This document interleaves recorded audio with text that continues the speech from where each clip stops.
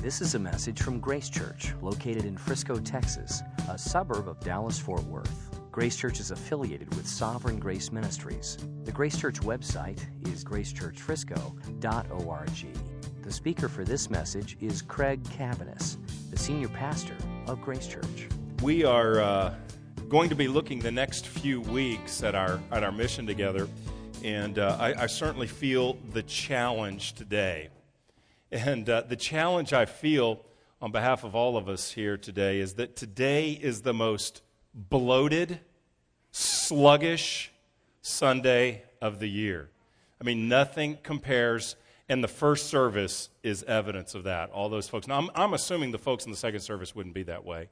But, folks come in full of food, full of videos, full of board games, full of football, full of shopping, and just the corporate was just there. So I'm assuming that the second service is going to pull it out, and this is not the most bloated, sluggish Sunday of the year. But just in case, I'll talk loud to wake you up here today. We're going to take a few weeks and talk about our mission together at the end of this year, and we're leading towards 2 weeks from now, which is December 12th.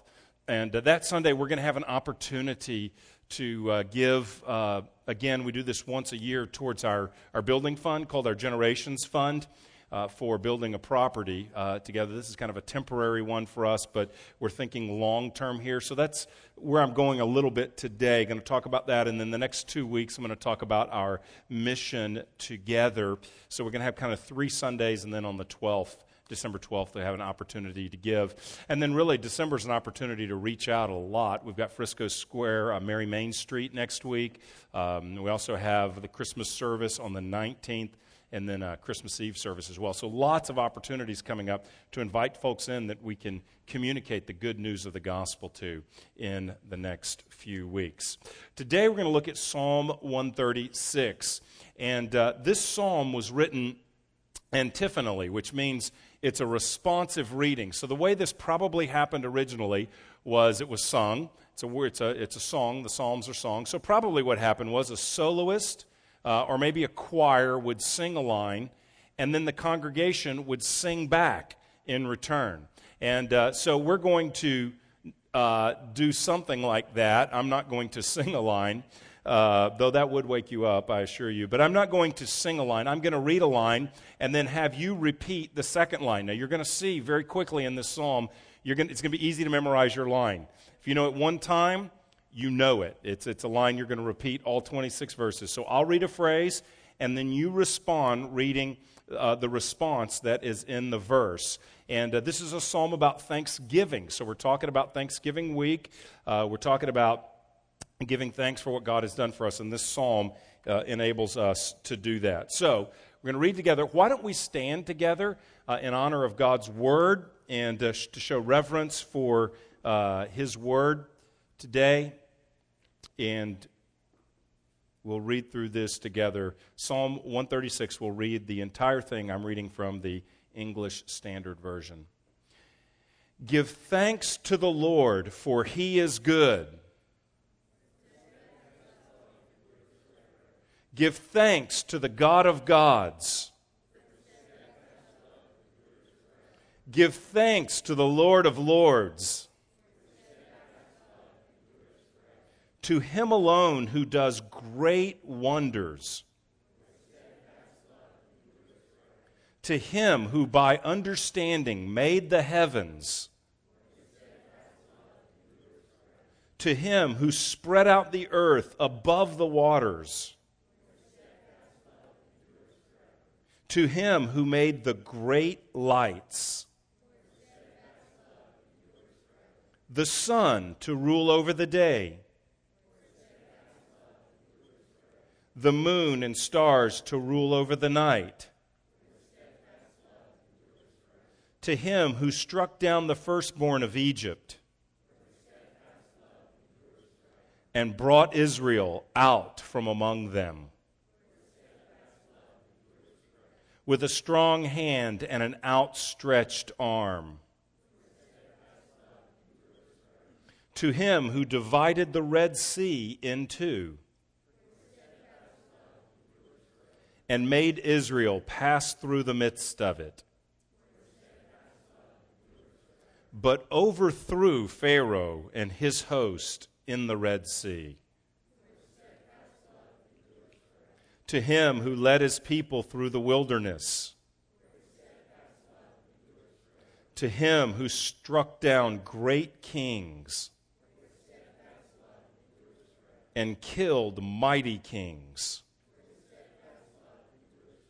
Sihon, king of the Amorites, and Og, king of Bashan, and gave their land as a heritage to Israel, his servant. It is he who remembered us in our low estate and rescued us from our foes. He who gives food to all flesh. Give thanks to the God of heaven, for his steadfast love endures forever. Let's pray. God, we gather today and we give you thanks. We thank you that indeed your steadfast love endures forever. We are so grateful to you today for all that you have done. And we pray that our eyes would look to you, that our hearts would be stirred by you, that our souls would overflow with gratitude for what you have done. Lord, and all joking aside, we pray that you would give us alert minds, and that you give us ears to hear and wills to do what you're calling us to do. So, Lord, I pray you'd fill me with your Spirit to proclaim your truth today in a way that will serve the folks gathered here. We trust you today. Meet with us, our God, we pray. In Jesus' name, amen. Amen. You may be seated. Well, it wouldn't be too hard to know that this psalm has something to do with his steadfast love, which endures forever, you may have heard. That's a repeated theme throughout this psalm, is the steadfast love of God. Now, this word steadfast love, we talked about it about a month ago. We read a psalm that talked about the steadfast love of God. And we talked about the fact that this is just a single word, hesed, in the Hebrew text, the original text, the steadfast love. And it means mercy or love. Sometimes it's translated loving kindness. It has to do with God's faithfulness. You could say it this way. If we were to translate it with two words, we might say it's his faithful love, God's faithful love. And behind this word is the idea of covenant. God makes a covenant with his people. God is faithful to his people. And that's called his steadfast love, that he chooses a people for himself and he promises to be faithful to them. Even if they're not faithful, and we're not, even in our faithlessness, God is faithful, and that's his steadfast love. So when the psalmist comes to think about God, he thinks about God's sustaining, faithful love to his people. He goes all the way back to creation. He talks about God's redemption. He talks about his provision. We're going to look at each of those in a minute here. But God is a God who has steadfast love for his people. This is a psalm that calls us to give thanks. Calls us to give thanks for what God has done. Now, I know I said that we're doing 3 weeks about mission. And next week, I'm going to talk about having a heart for those far from God. The next week, I'm going to talk about the Great Commission. But today, I just want to talk about thankfulness, because it really starts with looking at what God has done for us. When we think about mission, we should first of all be looking to Jesus Christ and considering who he is and what he's already done in our lives as we desire to take that to others who don't know him. So this is a psalm about thanksgiving for what God has done. Look at verse 1. Give thanks to the Lord. Verse 2, give thanks to the God of gods. Verse 3, give thanks to the Lord of lords. And then that's the implied introduction to all the statements that follow. Look at, verse 10, to him who struck down the firstborn of Egypt. I mean, implied there is give thanks to him who struck down. They just don't repeat give thanks every time until the last verse. If you look at verse 26, give thanks to the God of heaven.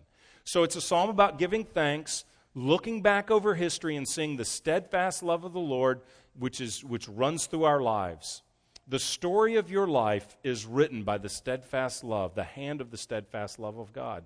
And that's what this passage really emphasizes. So, he first of all gives thanks to God the ruler. Number one, God the ruler. That's verses 1 through 3. Give thanks to the Lord, for he is good. Then what does he say in verse 2? Give thanks to the God of gods. Verse 3, give thanks to the Lord of lords. He is the God of gods. Now, is the psalmist saying there really are a lot of different gods? Well, no, he's not acknowledging that there are really many gods, but he's writing into a world that believed in polytheism. He's writing in a culture where people would often believe in many gods, not the Hebrew people, but the surrounding nations would. And so he's saying, among those so-called gods, he is the God above all.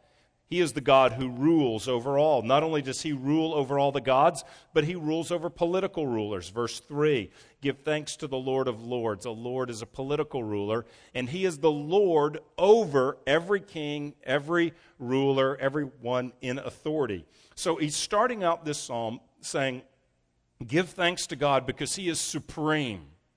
Give thanks to God because he rules over all. Give thanks to God because God is in charge. There's a theological word for this called sovereignty. God is sovereign. What does that mean? It means he is the ruler of all rulers. He is the king of all kings. He is the God of all gods. And he rules over every detail of our lives as well. That's where we want to start with thanks. We always want to start recognizing the supremacy of God, the rulership of God. See, even if we thank God for a provision, which likely we did, think about last Thursday, perhaps you were thanking God for things. Even when we thank God for something he supplies, we're ultimately thanking him because he's the God over all. He's the one who rules sovereignly. He's the one who's provided for us. Or even if you thank another person, ultimately that thanks goes back to God. Now, you don't say that to the person. You don't say, well, thank you. Well, really, what I mean to say is I'm thanking the God of all gods and ruler of all rulers who made it possible for you to do that for me, so I'm thanking you, but I'm really ultimately thanking God. I mean, you don't have to get into some awkward thing like that. Just say thank you. That would suffice. But the truth is, every good and perfect gift comes from God. So even what someone else has done, we can thank them, but the ultimate source is God himself because he rules over all. So thanksgiving starts with recognizing his rule. Secondly, the psalmist thanks God as creator, verses 4 through 9. Thanks him for his rule, and then thanks him as the creator. Look at verse 4. To him who alone has done great wonders. Well, what are these wonders? Verse 5. To him who by understanding made the heavens. Verse 6. To him who spread out the earth above the waters. Verse 7, to him who made the great lights. What are those great lights? Well, verse 8, the sun to rule by day. And verse 9, the moon and stars to rule over the night. So he's pointing out that this great God, we can thank him for, he created everything.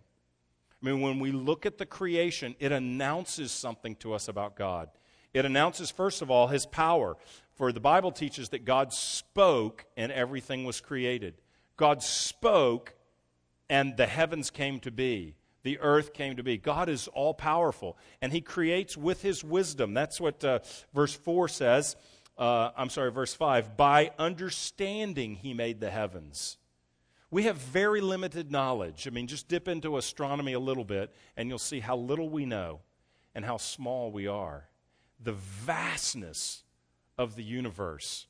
We know just a fraction of the reality of what there is to know about the universe, but God understands it all and spoke it into being. And that same God that spoke into being this vast universe is the same God who superintends and oversees the details of your life.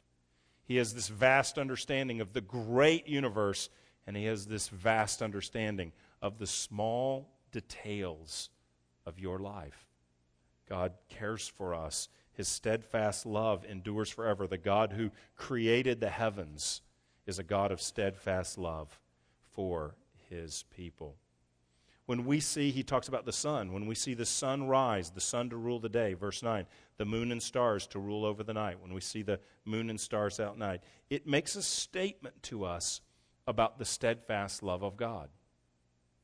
I was up early this morning. It was dark when I got up, and I saw out my back window, was able to see the sun rise early in the morning.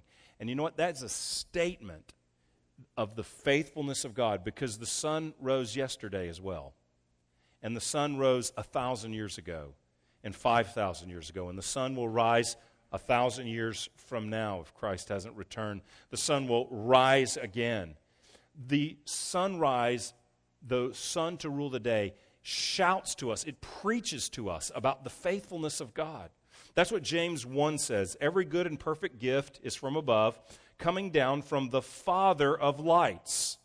Well, what is that? We read right here. He's the one who made the great lights, the Father who created the heavens. The Father of great lights, with whom there is no variation or shadow due to change. The Father of the lights, the God who created the lights, there's no change in Him. And those lights speak that truth, announce that truth to us. God doesn't change His character. His steadfast love is towards you today, as it was yesterday, and as it will be tomorrow. And one demonstration of that is that the sun rose again today.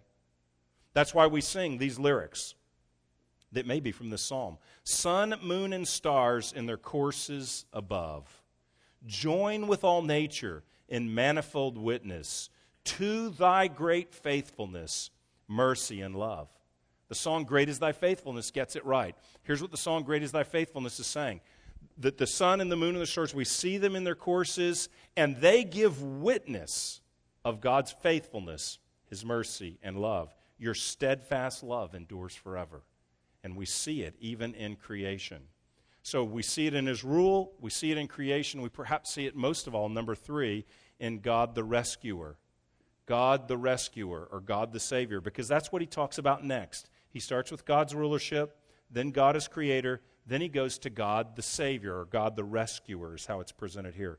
Verse 10, to Him who struck down the firstborn of Israel. The firstborn of Egypt. To Him who struck down the firstborn of Egypt. Now, what is that talking about? Well, He's talking about the time that the people of Israel were enslaved. They were under Pharaoh. They were slaves to Pharaoh. And they were trapped. And God said, let my people go. Let them come to the land that I'm preparing for them so that they can worship me.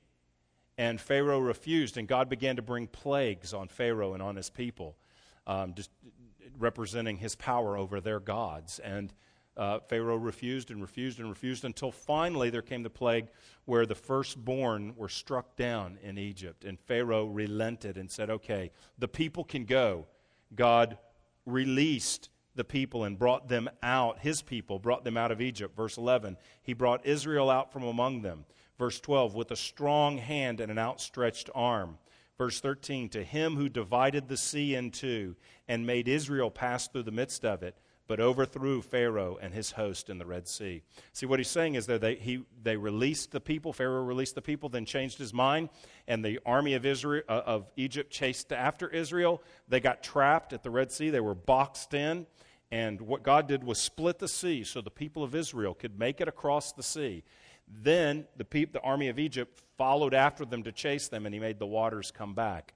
And Pharaoh and his armies were destroyed in the Red Sea at that point. But God rescued, God delivered, God was the Savior to His people. And what stands out in that section, His steadfast love. He's giving thanks because God did all of this. There's no mention of what Israel did. Israel didn't free itself. Israel didn't conquer Egypt. Israel in its brilliance didn't come up with a way to sneak out of Egypt. Israel in its power didn't find a way to challenge Pharaoh. Israel did nothing, and God did everything. God worked on Pharaoh's heart. God destroyed the army that was coming against His people. God freed His people all by His power. And that's what's being celebrated here. God is the rescuer. Thank God who freed His people, says the psalmist here. But that matters to us as well, because the freedom out of Egypt, the Exodus is what it's called, the Exodus is a picture of our salvation as well. See, we were all, as Christians, we were all enslaved to sin. We were all trapped and enslaved to sin by our own doing. We weren't a slave of a foreign ruler like Pharaoh. We were enslaved to our sin. And God rescued us. God sent Jesus Christ, fully God and fully man, who gave his life. God sent Jesus, who lived a perfect life and then died on the cross as the one who would forgive us of our sins.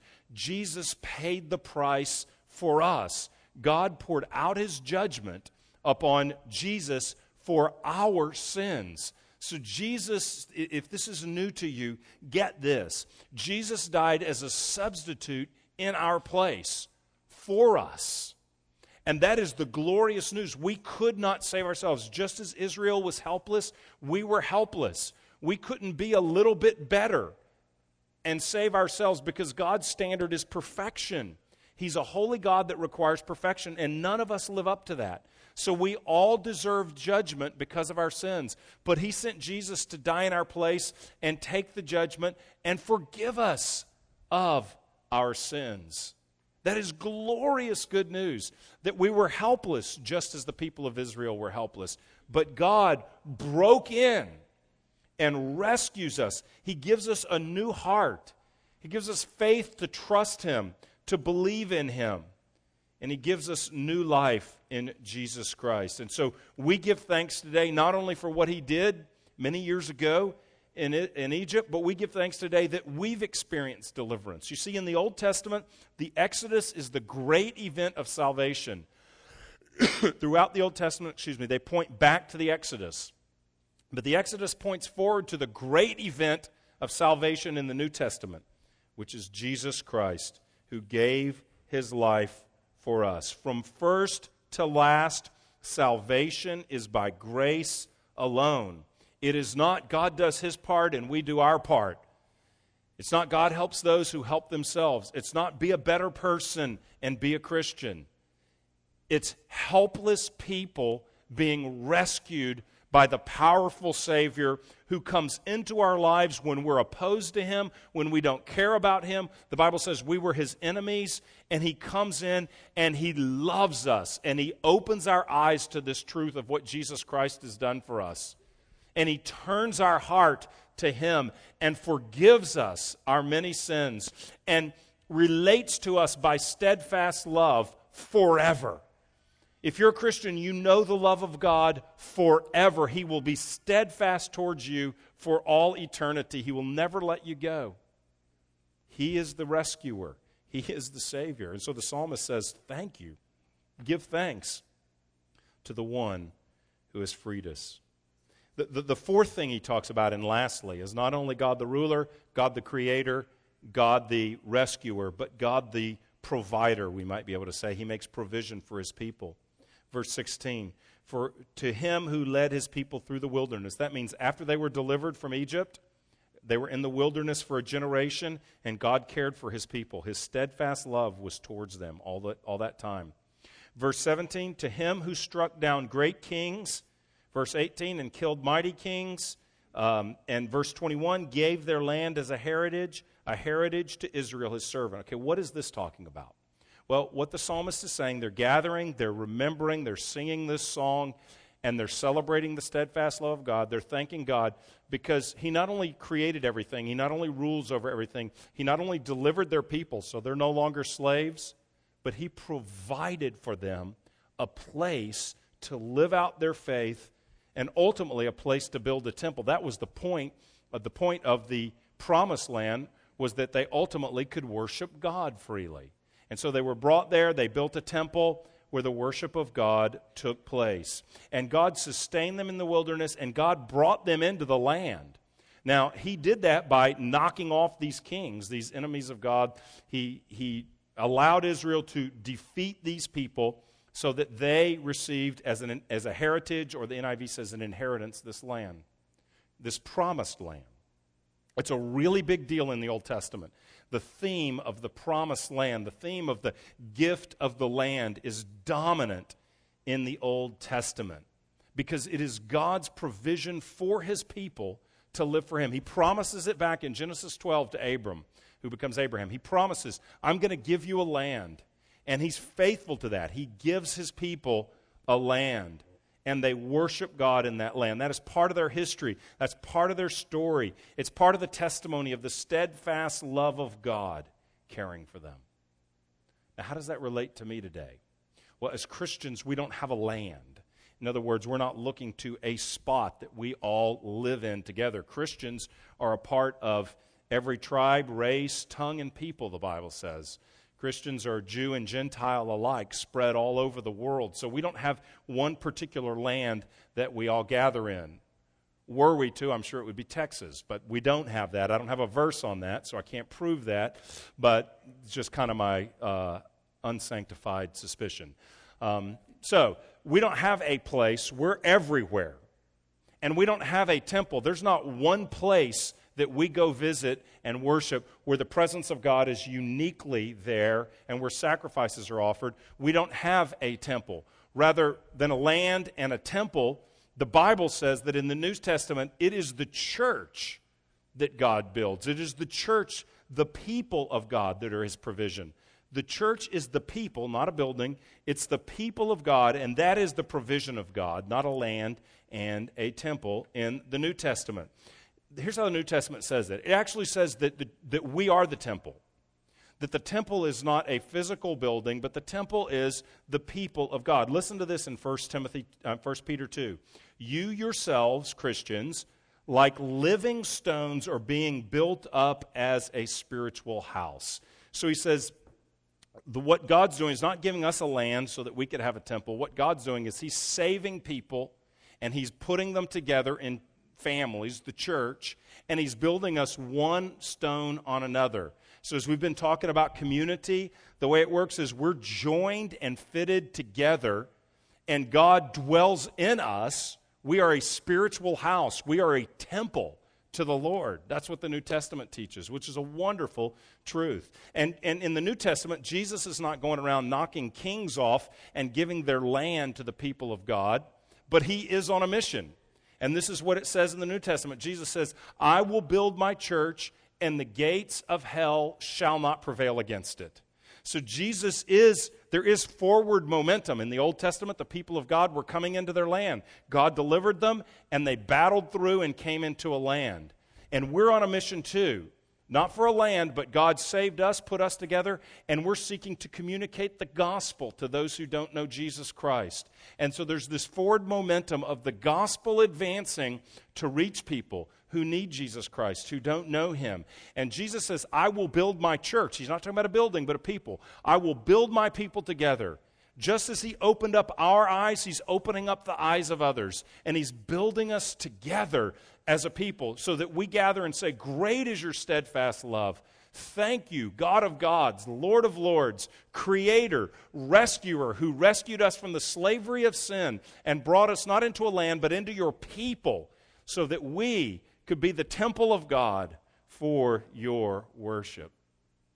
See, we all have a story. What we just read in Psalm 136, that's history with a capital H. That's the history of salvation. God rules, God creates, God rescues out of Egypt, God knocks off the kings, God gives them a land, an inheritance. That land is an inheritance. That's the history of salvation, and we're all connected to that history. If you're a Christian, you're connected to that history, but you have your own history. You have your own personal history. And your history is this as well. The steadfast love, His steadfast love endures forever. God has chosen you. God has saved you. God is with you. God is working in your life. God's going to hold on to you till He returns or till you die. God's never going to let you go. Why? Because His steadfast love, His commitment, His loyalty to His people is more powerful than our disloyalty to Him. God holds on to us. That is your story as well. God's steadfast love is the A to Z of our lives. When the psalmist reviews their history, they see the steadfast love of God in His people. That's true of us as individuals. And that's true of us as a church as well. As Grace Church, God has been faithful to us. See, we have a story. It's sort of a short story. We've only been around for about 5 years. 5 years ago, most everyone in the church knew no one else in the church. That's typical. I mean, some people knew some people. but most people knew no people that are in this church right now.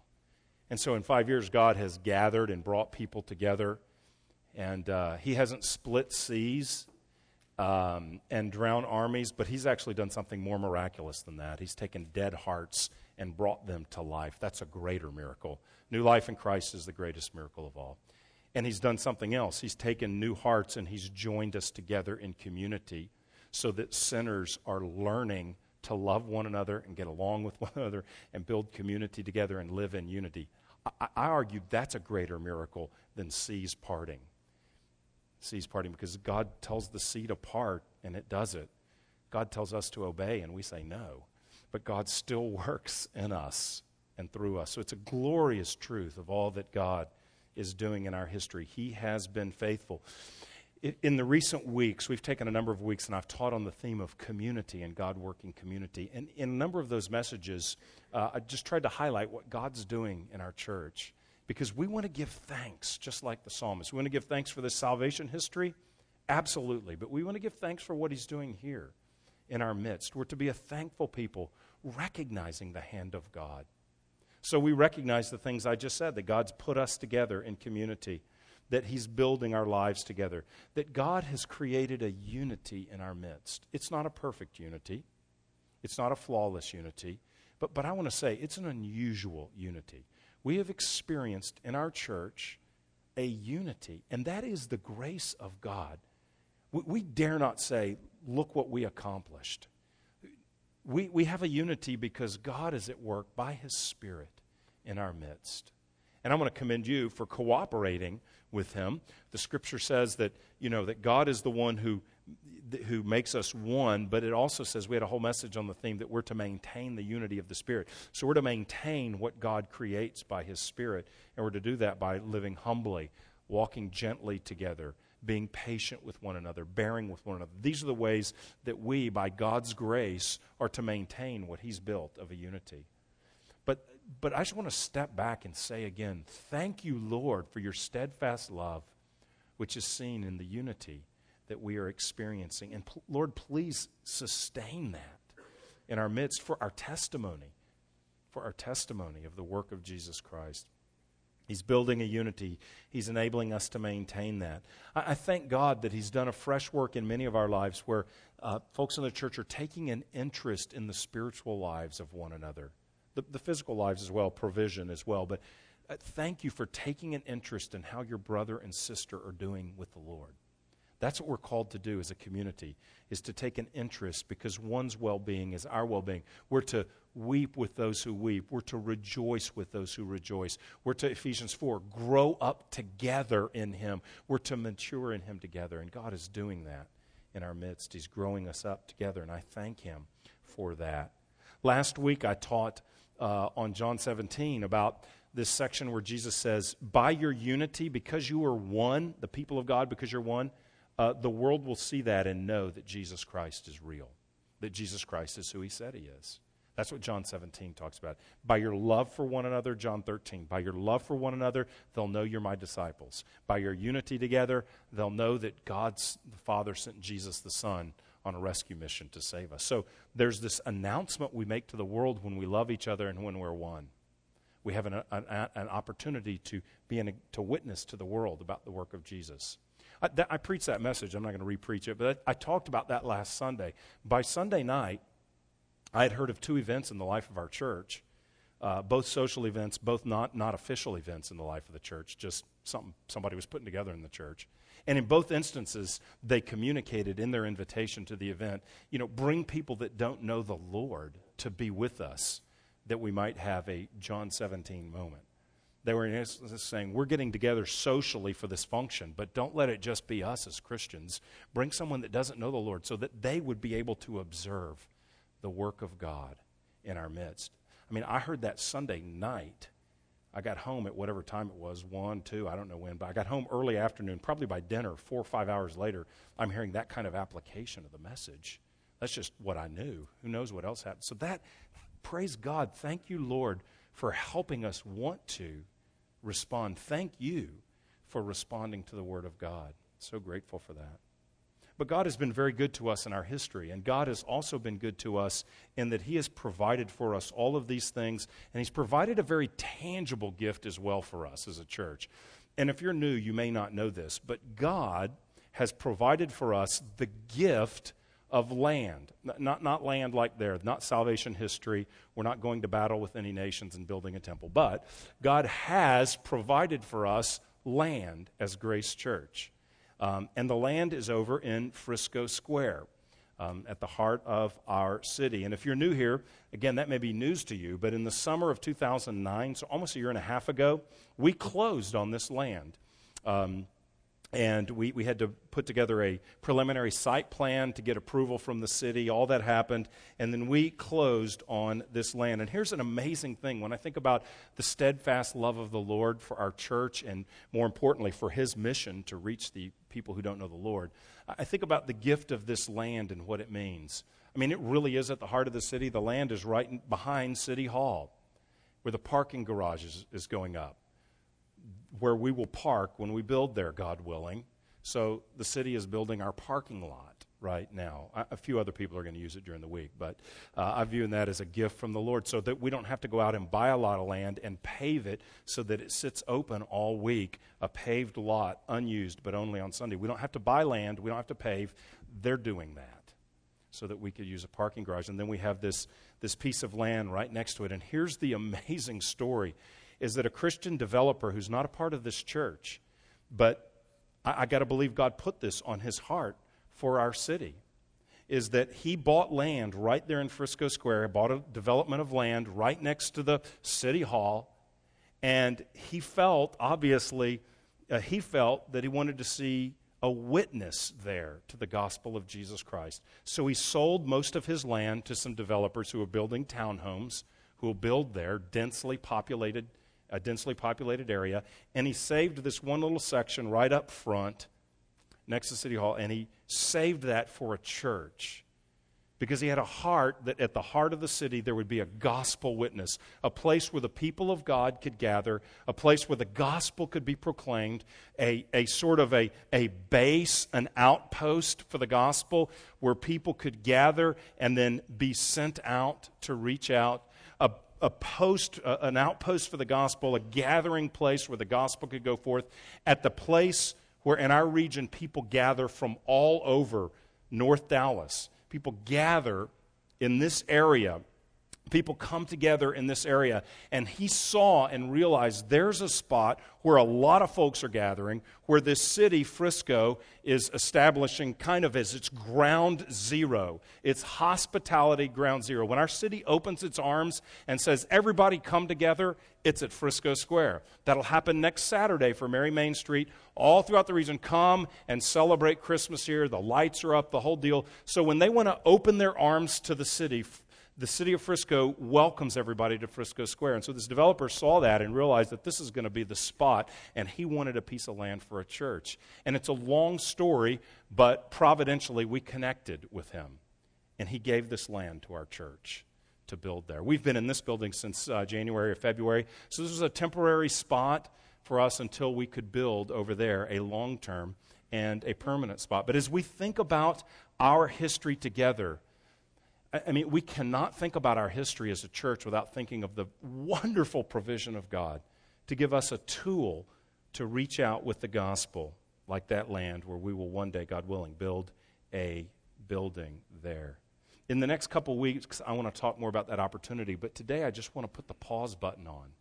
And in the midst of all the celebrating that's going on and all the thanking God, I just want us as a church to thank God afresh for putting that on someone's heart, and for the financial cost that was to their company, to give it to us and say, thank you, God.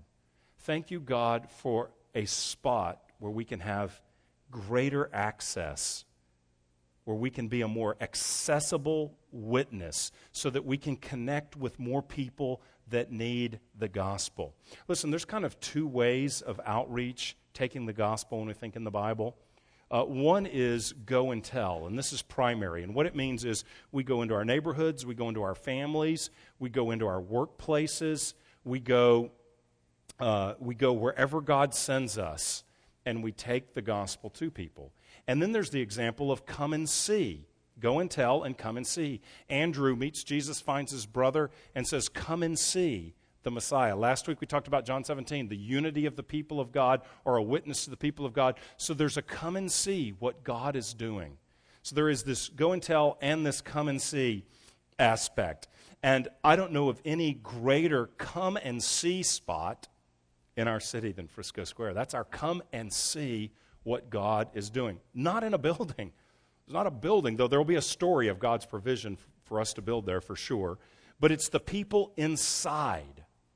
It's the people inside that God is at work in that is a come and see. Listen, I want to invite you out next Saturday. I know Pete already did. To Mary Main Street. The care groups are taking slots to serve. The community groups are taking slots to serve at Mary Main Street. They're now called community groups. So you may be there with your community group, but I want to invite you to come out and just look around at the gathering of folks that will be there. There will be thousands of people, and these kind of things happen regularly, not this big, but regularly people are gathering. I want you to come and please serve, meet people, talk to them, look for an opportunity, if the Lord opens one up, to talk to them about the Lord. We're going to be giving out things while we're there. We'll be a booth among all the booths that are there. But just come and at some point step back and just take it all in. The ground zero, the welcoming spot for this city, and in some ways more broadly. It's also an accessible spot not only to our region, but it's an accessible spot at a micro level to that community, because there's going to be thousands, I don't know the final number, but several thousand townhomes and apartments built right there. It'll be the most densely populated area probably of our city, and the only one that we have now that's pedestrian friendly, that is an entire community where their goal is to live and to work and to eat and to worship, we would add, right there. And so it's a pedestrian-friendly, a pedestrian-driven community. That is unique. There's no place where you can plop a facility in the middle of a pedestrian-oriented community, a multi-use community. It's kind of a faux urban community, really. It's more of an urban idea where there's dense population. It's just that it's in the midst of the suburbs, so it's not really urban, but it kind of has that feel. And so that's strategic. Gatherings of people in a city are strategic places to be because of the close access that you have to people. So we trust God will give us community there in the midst, that we will have ways to access and reach out and serve those folks. I mean, I pray that we have community groups in Frisco Square. I pray that some of us would live there in Frisco Square, and that we would meet people and reach people that are there in the heart where our building will be. So it's a gift from God that I just want to say thank you to Him for. It's also a gift not only because of accessibility, but it's a gift just because it provides something for the long term. The name of our building fund is Generations Fund, and the idea is we felt like those who are in this generation in the church are called to invest for future generations. And by future generations, to some degree, we mean people that aren't born or are young, but we also mean even people that aren't here. Depending on which numbers, I've seen a wide variety of numbers. But some of the numbers that would indicate are this, that about 2 in every 3 people that will live in Frisco aren't here yet. So the city's about 1/3 built out. 1/3. 2 of every 3 people that will call this home in the future aren't even here. Some of them aren't born. Some of them are young. Some of them are working somewhere else, and they're about to find out they're going to get transferred here. Some are going to come because their parents are here or their children are here or whatever. But God's going to bring a lot more folks here. At least that's the plan that the city has. And so this is a spot that will be enduring. There's a lot of kind of hot spots in our area that will probably come and go. But one area that will stay would be the area where the city has plopped itself down, where the city has built its city hall, where the city has established the town square for the region. That area will endure as long as anything around here will endure. And so we want to be at a place where we can invest in building a place for the worship of God for future generations. A building doesn't guarantee that. Because you put a building somewhere, it doesn't mean the gospel is preached. That is the work of the Spirit. That is the work of faithful people who will pass the gospel on to the next generation regardless of where you gather. So that's not a building-driven thing, but it is wonderful to have a place where faithful gospel ministry can be for generations to come. I feel like some of us are investing into ministry that will outlive us, that will be a generation that some of us won't see. That's a wonderful thing. So in 2 weeks, here's what we're going to do. We're going to give you an opportunity. Annually, we do this in December. We're going to give you an opportunity to give to our Generations Fund. And also, if you're a member of the church, or even if you're not, but we're primarily asking our members, if you would please look ahead and sort of project and pledge what you feel the Lord's calling you to give in 2011. Because we like to get in those pledges so that we can, for budgeting purposes, look ahead. The timing of this project is totally tied to the funding of the project. So we honestly don't know when we will break ground. That'll be tied to our funding to do so. So we're asking that you would please pray. Here's a couple of things you can do. First of all, let's just thank God. Let's spend time thanking God for all that He's done for us. Let's thank God this coming week. Let's don't allow Thanksgiving to end right now. Let's thank God for what He's done for us as a people, what He's done for us individually, what He's done in our church, what He's done in your family. Let's live with thankful hearts. Thank God for what He's done in your community group and in the church. So let's continue to thank God. Let's secondly pray about how we might be involved. Pray about how you might be involved. And here's an idea I'd like to toss out. I'd like to encourage you to walk in Frisco Square and pray at some point between now and the 12th. Could you, or you and your spouse, or you and your friend, or you and your kids, just walk down there? Go at night when there's a ton of people down there and you can just see what's going on. Just walk and pray. Lord, just pray for a future gospel witness there, that God would enable us to be established there, that God would enable us to minister there. Walk the square and pray and see how God speaks to you. Also, come next Saturday out to Mary Main Street. That's another thing that we invite you to do. Also, on your way out, you can grab one of these brochures, Generations. Hey, Craig, that looks a whole lot like the brochure we gave out last year, but the colors are different. Well, it's true. It's very similar. There are some differences. Last year it was blue. This year, the sun is rising on our project. Actually, I'm not sure which this is facing. It might be setting. If it is, don't tell me that. I don't know the facing of the building. That may be setting, but that's bad metaphor. So it's rising. The sun is rising on our project. He puts the sun in the... We got a verse on that. He put the sun to rule by day, and it's coming up, we're believing. So you can get this on the way out. In here is a pledge card. Then on the 12th, we'll have extras of those, but you can come prepared to give on that day or to make a pledge as well for the coming year. Okay, here's the last point of this verse. Last verse of this chapter would be a better way to say it. Verse 26, give thanks to the God of heaven, for His steadfast love endures forever. I love how practical this is. He starts with God of gods, Lord of lords, ruler of all. He goes through creation. He goes through redemption out of Egypt. He goes through coming into the promised land. And we talked about what that means for us to be the people of God on mission for God, with God. And then he goes to verse 25, who gives food to all flesh. Very personal. He created everything, and when you go eat lunch in about 3 minutes here, God's going to provide that lunch for you. Very, very practical. And then he lifts our eyes up again. Give thanks to the God of heaven, for His steadfast love endures forever. Look with eternity in view, the God who rules in heaven, heaven the dwelling of God, that we will spend eternity with Him. We look ahead to heaven, and we realize His steadfast love endures forever. God is going to hold us.